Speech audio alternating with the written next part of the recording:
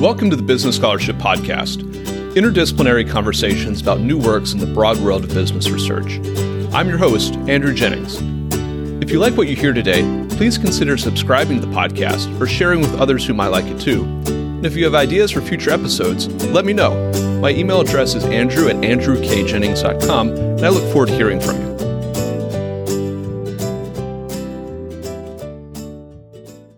Our guest today is Manish Patel, acting professor of law at UC Davis School of Law.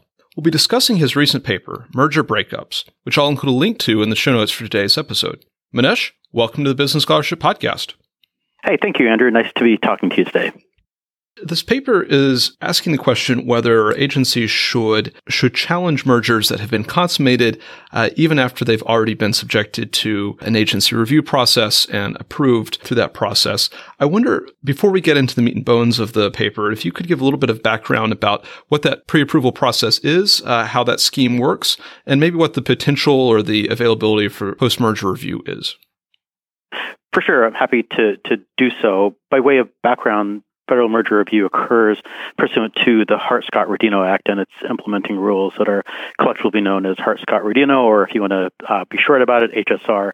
And perhaps the best way to get a feel for the structure and the recognized clear benefits of Hart-Scott-Rodino is to first think about and discuss merger review and enforcement as they existed before the enactment of the Act in 1976. So merger enforcement prior to Hart-Scott-Rodino is generally understood to have been relatively ineffective at advancing the objectives of antitrust. And the biggest problem in the pre-HSR era was one of timing. And what occurred then was that the agencies, and that's the FTC and the DOJ, the antitrust division of the DOJ, became aware of a merger only after it had been consummated. And additionally, even in those instances in which the agencies had somehow become aware of a merger before consummation, because they had no way of forcing the parties to defer close until after antitrust review, other than going to court and obtaining preliminary relief, agency challenges to mergers would occur only after merger consummation, or at least that generally was the case. And the fact that before HSR, agency merger challenges would ordinarily occur after consummation really impeded the effectiveness of federal merger review and merger enforcement. And most important, because those challenges were to consummated mergers, even if the agencies, were to prevail in liability and establish that the mergers generated competitive harm, the litigation would drag on for years. And in the end, courts had severe difficulties trying to find and structure a remedy that did what needed to occur, and that is to restore competition to the affected markets. And the key issue was one of unscrambling the eggs. And what I mean by that is by the time the courts would be able to impose a remedy to an anti-competitive merger in the pre-HSR days, the parties' assets and operations would have been so commingled that it was really difficult to find some remedy that, for instance, broke apart the merged entity in a manner that infused competition back into the injured markets. The enactment of Hart-Scott-Rodino in 1976 changed all of that. And that act and its implementing rules created a mechanism that requires merging parties to do a few very important things. First, they have to notify the agencies of their proposed transaction prior to consummation. They have to furnish those agencies with information enabling an antitrust review of the merger. And then finally, to defer consummating the merger until after that antitrust review. So now, under current federal merger review scheme, when parties have agreed to merge, they must report the merger to the DOJ and FTC and allow those agencies to conduct a review of the transaction before they move forward with it. Now, not all mergers are subject to HSR review, but, and I'm being a little sloppy here, the Act does cover mergers above a particular size. So, assuming the Act does apply, the merging parties report the transaction to the agencies prior to closing it, and then the agencies are given the opportunity to review the merger and evaluate whether it is expected to generate competitive harm. The extent of the scrutiny that the agencies direct at the mergers is going to depend on a bunch of things, but really it depends on the extent to which the agencies perceive that the merger is going to generate competitive harm down the road. It's important to note that federal merger review is not a perfunctory process by any means. Depending on the extent of the perceived harms, the agencies can subject a merger to considerable scrutiny, requesting voluminous documents and data from the merging parties and affected market participants like purchasers and consumers, and may also challenge the transaction through litigation in an attempt to prevent it from going forward. The vast majority of mergers, however, that do undergo antitrust review are deemed by the agencies to not generate competitive harm and are allowed to go forward without any restriction. And among the narrow set that are assessed by the agencies to generate competitive harm, the parties ordinarily will work with the agencies to restructure their transaction in order to assess competitive concerns. So to take an example, suppose we're talking about a merger between two companies that operate retail gas stations throughout the United States. And suppose that in every city in the United States, other than, pick one, let's say Des Moines, Iowa, there's numerous gas stations other than those operated by the merging parties. But in Des Moines, Iowa, all the gas stations are operated by just the two merging parties. So assuming that that transaction is reportable, then the agencies would take a look at it for antitrust concerns. And most likely outside Des Moines, the merger wouldn't be expected to raise gas prices or otherwise harm competition because of the other competitors that would remain in the market, even though competition would have been abated by a little bit. Now, that wouldn't seemingly be the case in Des Moines because in that market, the merging parties own all of the gas stations. Then after the merger, the number of competing gas stations goes from 2 to 1. So a price increase certainly is plausible, if not likely. So in this instance, the agencies review the transaction, would likely identify a competitive issue with it, but only with respect to the Des Moines market. And a likely outcome is for the agencies to scrutinize and then challenge the transaction on that ground. And then the parties and agencies would come to some agreement that allows the transaction to go forward. And the most likely fix to that would be for the parties to proceed with their merger as is outside of the Des Moines market, but then divest some of the gas stations in the Des Moines market so they're not the only competitors. And then finally, one other important legal point about Hart-Scott-Rodino, which is important to thinking about the issues, is that the Act does not prescribe and, in fact, envisions the agencies mounting future merger challenges, regardless of whether or not they reviewed the merger as part of the HSR process. In other words, scrutiny ex ante does not preclude challenges ex post. So in the gas station example, if the agencies and the parties agreed to move forward with the transaction, but on the stipulated terms, the agencies certainly down the road could take a look at the merger again and then decide to challenge it ex post, that is, after the fact. So we have this scheme in place to help avoid a situation where we need to unscramble the egg to allow, before a merger is consummated, an assessment whether it will cause competitive harm down the road, as you say. You discuss in the paper that that's an inherently predictive exercise. What tools do regulators have for making that prediction, and what are some of the limitations on their ability to be accurate predictors? Sure. To, I guess, put that into perspective and to reiterate your point is that the merger review process is inherently predictive, and the inherent predictive nature of that process follows really from the temporal ordering of things. Merger review used to occur after the fact, but now occurs before the fact, that is, before proposed mergers are actually consummated. So what that means is that when the agencies evaluate a merger for competitive effects, they do so without any evidence of the merger's actual competitive harm. And so the assessment is really a prediction of the merger's expected competitive effects. Now, that prediction is going to be an extremely informed one in connection with the HSR process. The agencies can and do gather a lot of information and data that they can use to predict the merger's competitive effects. And that analysis is conducted in a really, really careful way. Much of modern antitrust relies on the tools of economics and econometrics, and both the DOJ and FTC are staffed with highly skilled economists who apply cutting-edge empirical techniques aimed at assessing whether a given merger will likely generate competitive harm. And apart from that quantitative analysis, the agencies also rely on qualitative evidence to guide their predictive analysis. For instance, the agencies may informally or formally get information about a merger's expected competitive effects from the customers of the merged firms who are, in many instances, ideally situated to at least have some good sense about the way the merger will break with respect to its impact on them. And this and other qualitative information can be extremely effective in supplementing or in some instances even superseding the quantitative analysis that the agencies are doing to predict a merger's competitive effects. Now, with any other predictive exercise, a prediction that a merger will not generate substantial competitive harm may turn out to be wrong after the fact, meaning that a merger that is considered ex ante, that is at the review stage to not pose competitive concern, may ultimately turn out to generate competitive harm after the fact.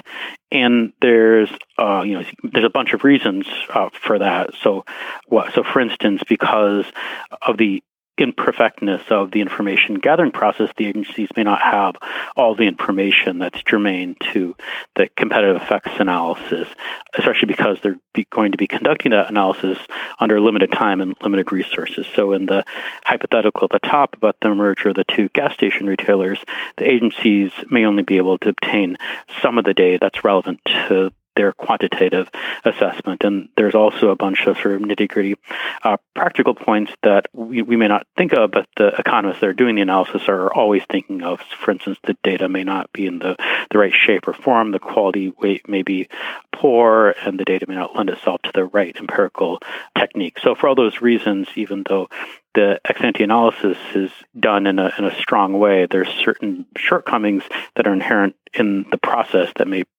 preclude a assessment that turns out to be right after the fact. And I suppose it gets worse or better or neutral depending on how you look at it. So even if you think about this sort of ideal and extremely hypothetical world in which the agencies have all of the relevant information and a unlimited amount of time and resources to evaluate that data, because the process is inherently uncertain and a perfect complete ex-ante prediction can still turn out to be wrong ex post. So if you give me a coin and give me years and years to look at it and evaluate it, I'll know that coin is going to, on a flip, turn out to be 50-50. But if you flip the coin, I'm going to get it wrong half of the time. So the point is that ex-ante predictions, even if done in a very robust and fulsome and near complete or complete manner, can turn out to be incorrect ex post, that is, after the fact, that is, when the merger has been consummated and goes forward.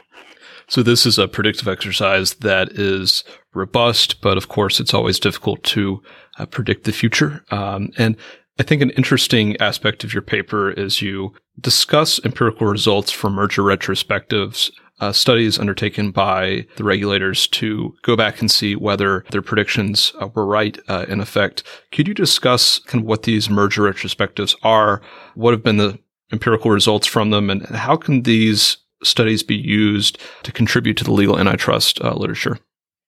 Sure, and you described them generally, and I'll just repeat that. They are merger retrospectives are empirical studies that seek to evaluate whether a particular merger or a set of mergers actually did or did not generate competitive harm.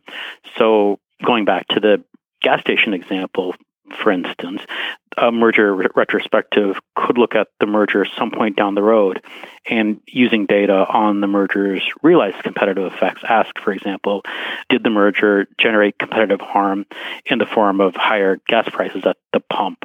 And it could do so with respect to all of the markets or with respect to some of the markets. So, for instance, that Des Moines market, that was the point of concern for the antitrust analysis at the top.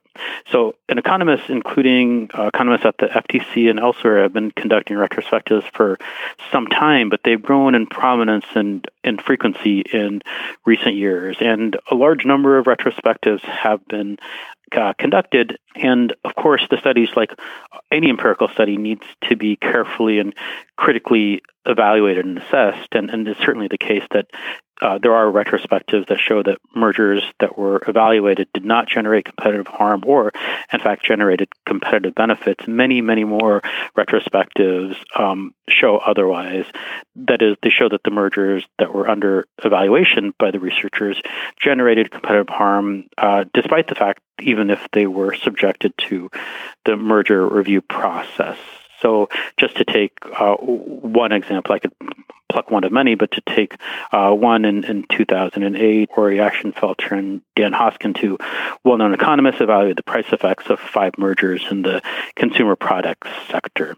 So each of those 5 mergers was reviewed and cleared by the antitrust agencies pursuant to the Hart-Scott-Rodino process, and at least 2 of them were subject to an agency challenge before they were able to go forward. And Ashenfelter and Hoskin find that of those 5 mergers that are studied, 4 of them went on to generate competitive harm. The net for those 4 was in the 3 to 7% range, which seems like a marginal amount, but it's not, especially given the amount of commerce that was affected by the mergers under consideration. And there's many other retrospectives that have similar conclusions, and the Ashenfelter and Hoskin is just one that gives the flavor of the type of results. What are the implications of the body of merger retrospectives? Again, why they need to be evaluated carefully, the fact that a critical mass show that evaluated mergers go on to generate competitive harm has a number of implications on antitrust and antitrust policy. One clear implication, and the one that I discussed in my paper, is that the retrospectives provide compelling justification for additional agency challenges to mergers that were previously reviewed and cleared. After all, if those mergers go through the regulatory scheme but nonetheless go on to generate competitive harm, additional ex post challenges can advance the objectives of antitrust. But as I also discussed in the paper, there are reasons to be very wary about an unbridled and unprincipled increase in those sorts of ex post challenges. So I'd like to come back to the ex post challenges in just a moment and some of the risks that might inhere in that process. But I think this paper is really timely in that it comes out at a time that antitrust has probably been more salient in the public conversation than it has been in my lifetime. And there is that sense or question in the air whether some mergers that were approved a few years ago, particularly in the tech sector, might have some competitive harms, and perhaps unwinding those transactions might be in the public interest. You highlight a few of those cases in your paper, particularly in the tech area.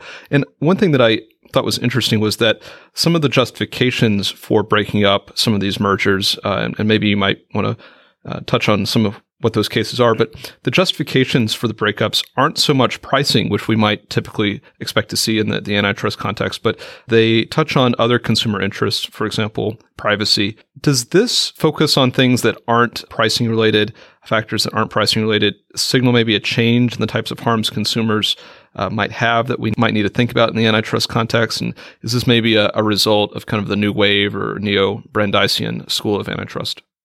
Sure. Yeah, you're right. The paper is motivated by recent conversations in antitrust that ask whether, and I suppose the manner in which antitrust should be used to curtail the dominance of large tech companies such as Facebook, Google, Amazon, and others. And as you know, a wide variety of proposals had been advanced, and one set of proposals, this is a strata, calls on the federal antitrust agencies to challenge and unwind key mergers in the tech space. The list of mergers that have been identified for potential ex post review and breakup is somewhat long, but includes some of the best known mergers in the tech space, such as Facebook, Instagram, Facebook, WhatsApp, Amazon, Whole Foods, and for instance, Google, DoubleClick, and there are a number more. A key observation, though, is that each of these mergers was subject to antitrust scrutiny and reviewed by the federal agencies in connection with the HSR process, and in many instances after a lengthy antitrust review. So, for instance, to take one, the Facebook Instagram transaction was subject to review and investigation for at least 5 months, and the Commission unanimously voted to close the investigation after that review. So these calls for the agencies, these recent calls for these agencies to challenge these specific mergers motivates the paper's general question of interest. And that question is, should the agencies more readily challenge mergers that they previously reviewed and cleared pursuant to the federal merger review scheme? Now, with respect to the competitive effects of the specific technology mergers, I suppose it's important to note at the top that it's not necessarily the case that we have compelling and credible evidence that those particular mergers are substantially impairing competition. Instead, there are arguments that those mergers are potentially doing things that harm competition and run contrary to antitrust. With respect to the potential competitive harms for those various mergers, it's not always the case that the proponents for breakup identified the specific competitive harm that would justify unwinding the merger, and that's somewhat problematic. Antitrust did not prohibit mergers per se, or even large mergers per se. Instead, there has to be some competitive harm that would justify challenging or a merger ex ante or even ex post.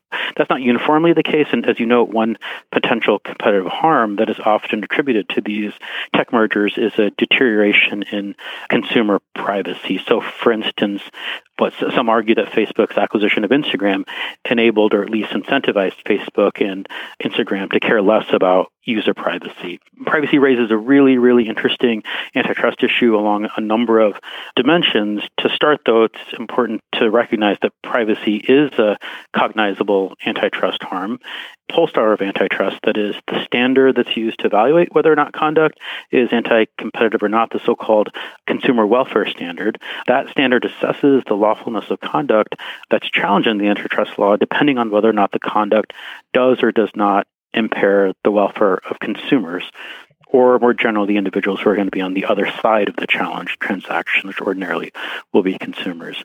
In recent years, one sometimes hears statements that the consumer welfare standard is too narrow because it focuses just on price and thus is an inadequate lens with which to evaluate conduct in the technology sector because most of the associated products have no positive price, right? Facebook, for instance, does not charge users to use or access their network. But that supposition of a statement about the breadth of the consumer welfare standard is not exactly right. That standard is not just focused on price and instead encompasses any harm, price-based or non-price-based, that could impair consumer welfare, such as a deterioration in privacy. And that point isn't just an academic one. Courts and agencies routinely look at non-price effects when evaluating whether or not challenge conduct is anti-competitive or not. For example, to take the Google DoubleClick merger, which is one of the mergers that some have identified as being a potential object for breakup, the FTC investigated that merger as part of the merger review process, and its competitive effects analysis expressly evaluated whether or not the transaction would generate competitive harm by undermining privacy to advertising consumers. The more interesting issues concerning privacy and antitrust, I think, there are at least two. One is how to include privacy into a competitive effects analysis, and second is whether or not we're using the right instrument. And I can explain what I mean by that.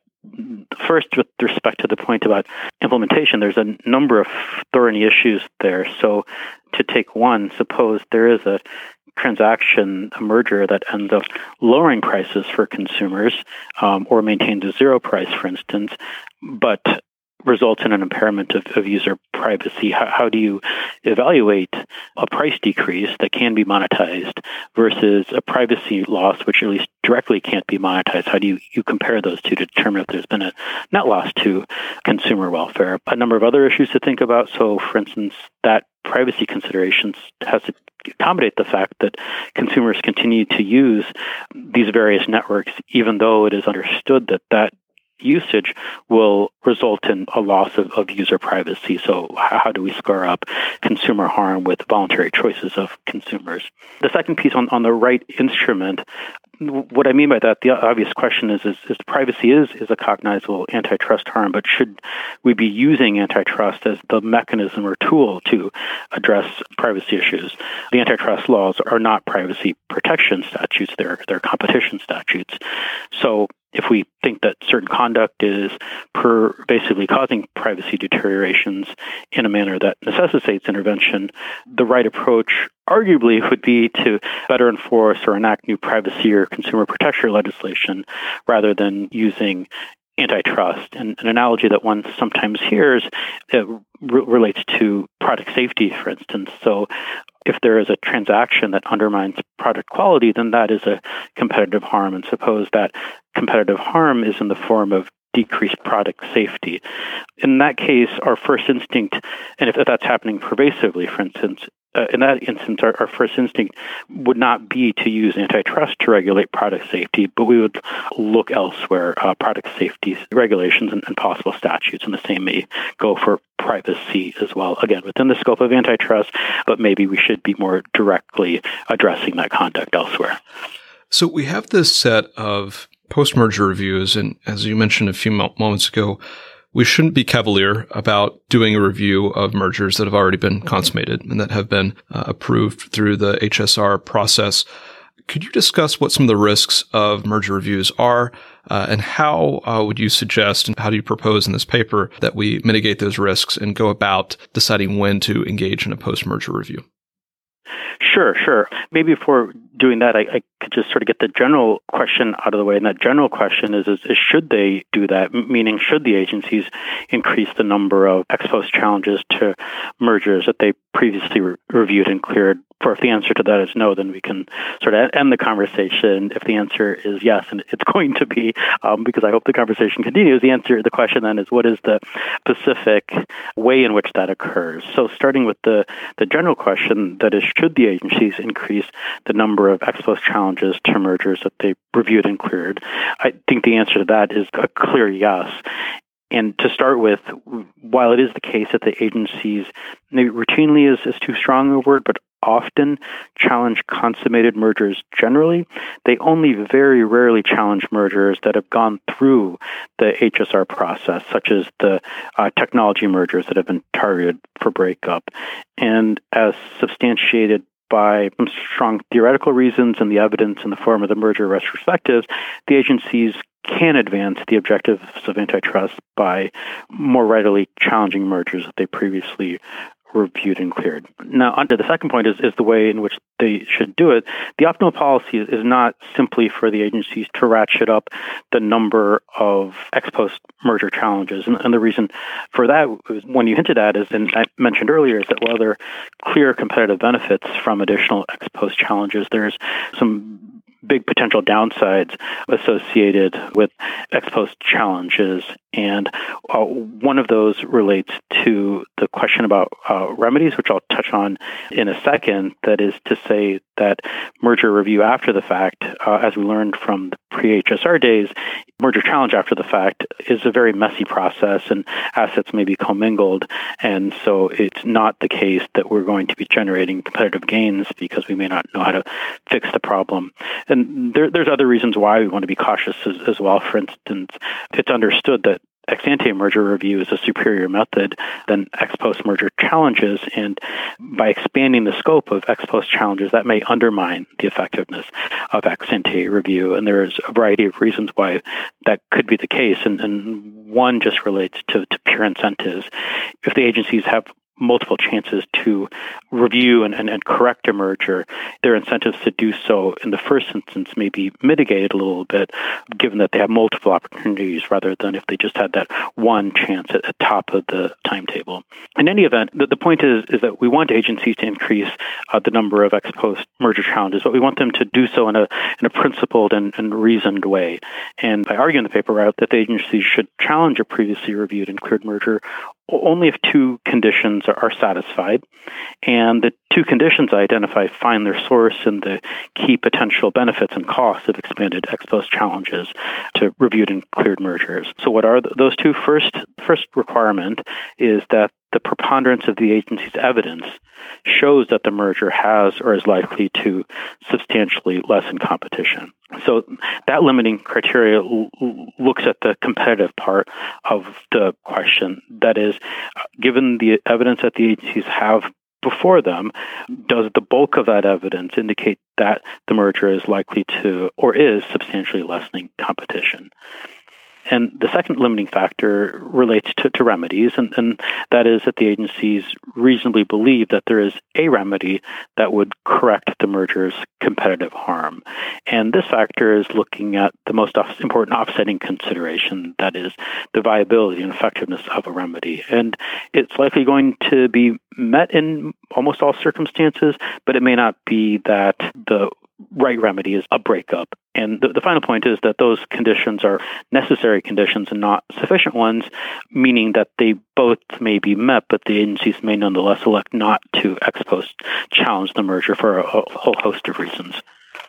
So you've mentioned remedies, and of course, if a post-merger review does happen and if a consummated merger is challenged, sometimes it can be fairly direct to sort of split up a company, but oftentimes the egg might have been scrambled, as you mentioned before, and it can be a little bit harder to remedy that situation. How should we be thinking about remedies, and maybe how might we apply that thinking to some of the cases that are in the news and in the headlines today? Sure.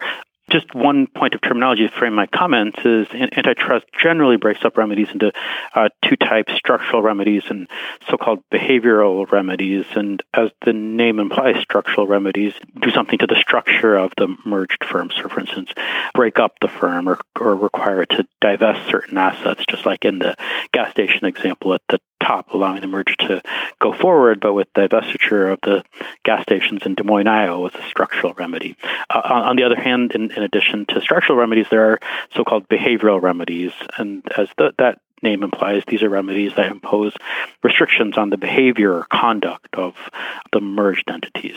Now, the scrambling of the eggs point, because of the integration of the merged firm's assets operations, a structural remedy in the form of a breakup may not only be too costly, but actually may be ineffective in restoring competition. And this is intuitively clear if we think about companies that have coexisted together for many years and whether or not separating those companies would allow competition to be infused into the effective markets. But we also have good evidence from the pre-HSR era. Challenges at that time were to consummated mergers, and remedies are understood not to have been especially effective. And we have anecdotal evidence of that, but also studies that have looked at the remedies in the pre-HSR era.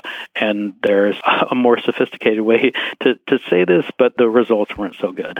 And this is especially relevant to the identified technology mergers that have been slated by some for breakup, because many of them were consummated so many years ago. Facebook, Instagram, we think we passed the 7-year mark on that one. Facebook, WhatsApp, another one that now half a decade baked, and Google DoubleClick is an extreme case, but we're beyond a decade, 11 years on that particular transaction. So it may be that for those particular transactions, even if we were to identify a competitive concern that would warrant the ex post challenge, the right remedy may not be a structural one, i.e. may not be a breakup, but instead may be a behavioral remedy. And apart from this point about the scrambling of eggs and the extent of integration, the nature of the competitive wrong is really relevant to identifying the appropriate remedy. So to take your example at the top about privacy, so suppose that that's the competitive concern, and we find that there's a merger between two entities that causes a deterioration in privacy, and we have grounds for breaking up that company, and we go ahead and task the agencies with doing that. Now, is the right remedy a structural one? I'm not so sure. In that context, that means that we would think that the breakup of that merged entity is going to cause those privacy concerns to be abated. It's not entirely clear that that would necessarily be the case. Maybe the right remedy then is a conduct remedy that imposes restrictions on what the merged entity is doing with user data and user privacy. But again, that then implicates the larger question about, well, maybe we should attack that directly, that is outside of antitrust. Network effect is another issue. And network effects is, of course, a circumstance where products become more valuable the more that users use them. Facebook, for instance, is more valuable to me the more other users use it.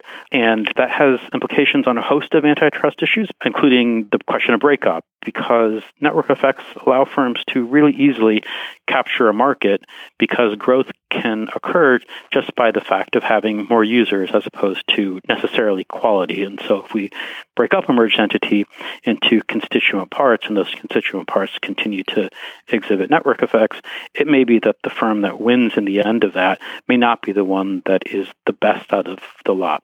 Now, the point, though, isn't that breakup will not be an effective remedy, but that it may not be an effective remedy. And we should think about that. In other words, maybe we shouldn't, or I offer we shouldn't automatically jump to breakup as being the right remedy to the extent we find some competitive harm. Manesh, what closing thoughts from this paper would you have for listeners?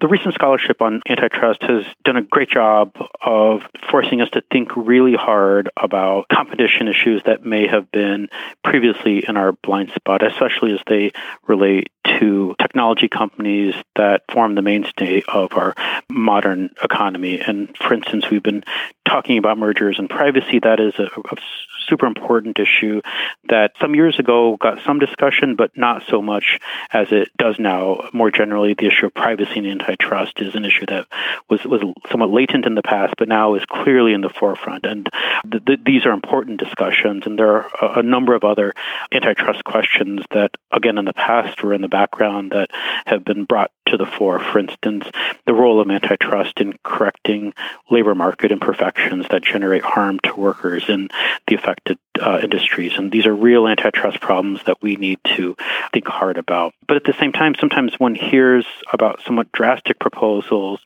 that are provided with perhaps a little less care than the identification of the antitrust problem in the first instance, and may not necessarily find their basis in antitrust, and in fact, without any nuance, may be counterproductive. And as an example, I would offer the question presented in my paper, and that is whether or not there should be subsequent challenges to mergers, that is, whether or not mergers should be broken up. That is a wonderfully rich and important antitrust question, but I offer that the answer there requires some nuance and careful thinking, just like it does at the top end. And at the extreme is a notion that bigness by itself is necessarily bad, and certainly, antitrust does not stand for that proposition, and I would argue that it should not stand for that proposition. And instead, the correct metric is, and I offer should be, that bigness is bad in particular circumstances.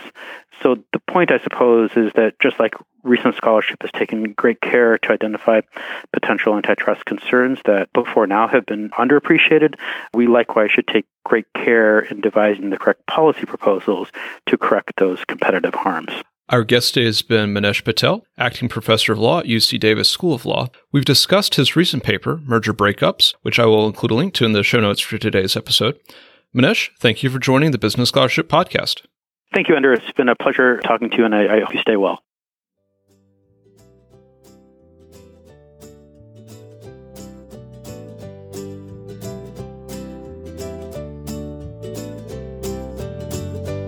Thank you for listening to another episode of the Business Scholarship Podcast.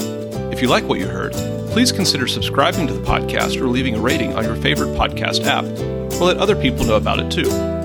If you have suggestions for future episodes, please let me know. My email address is andrew@andrewkjennings.com, and I look forward to hearing from you. Until the next time, I'm your host, Andrew Jennings.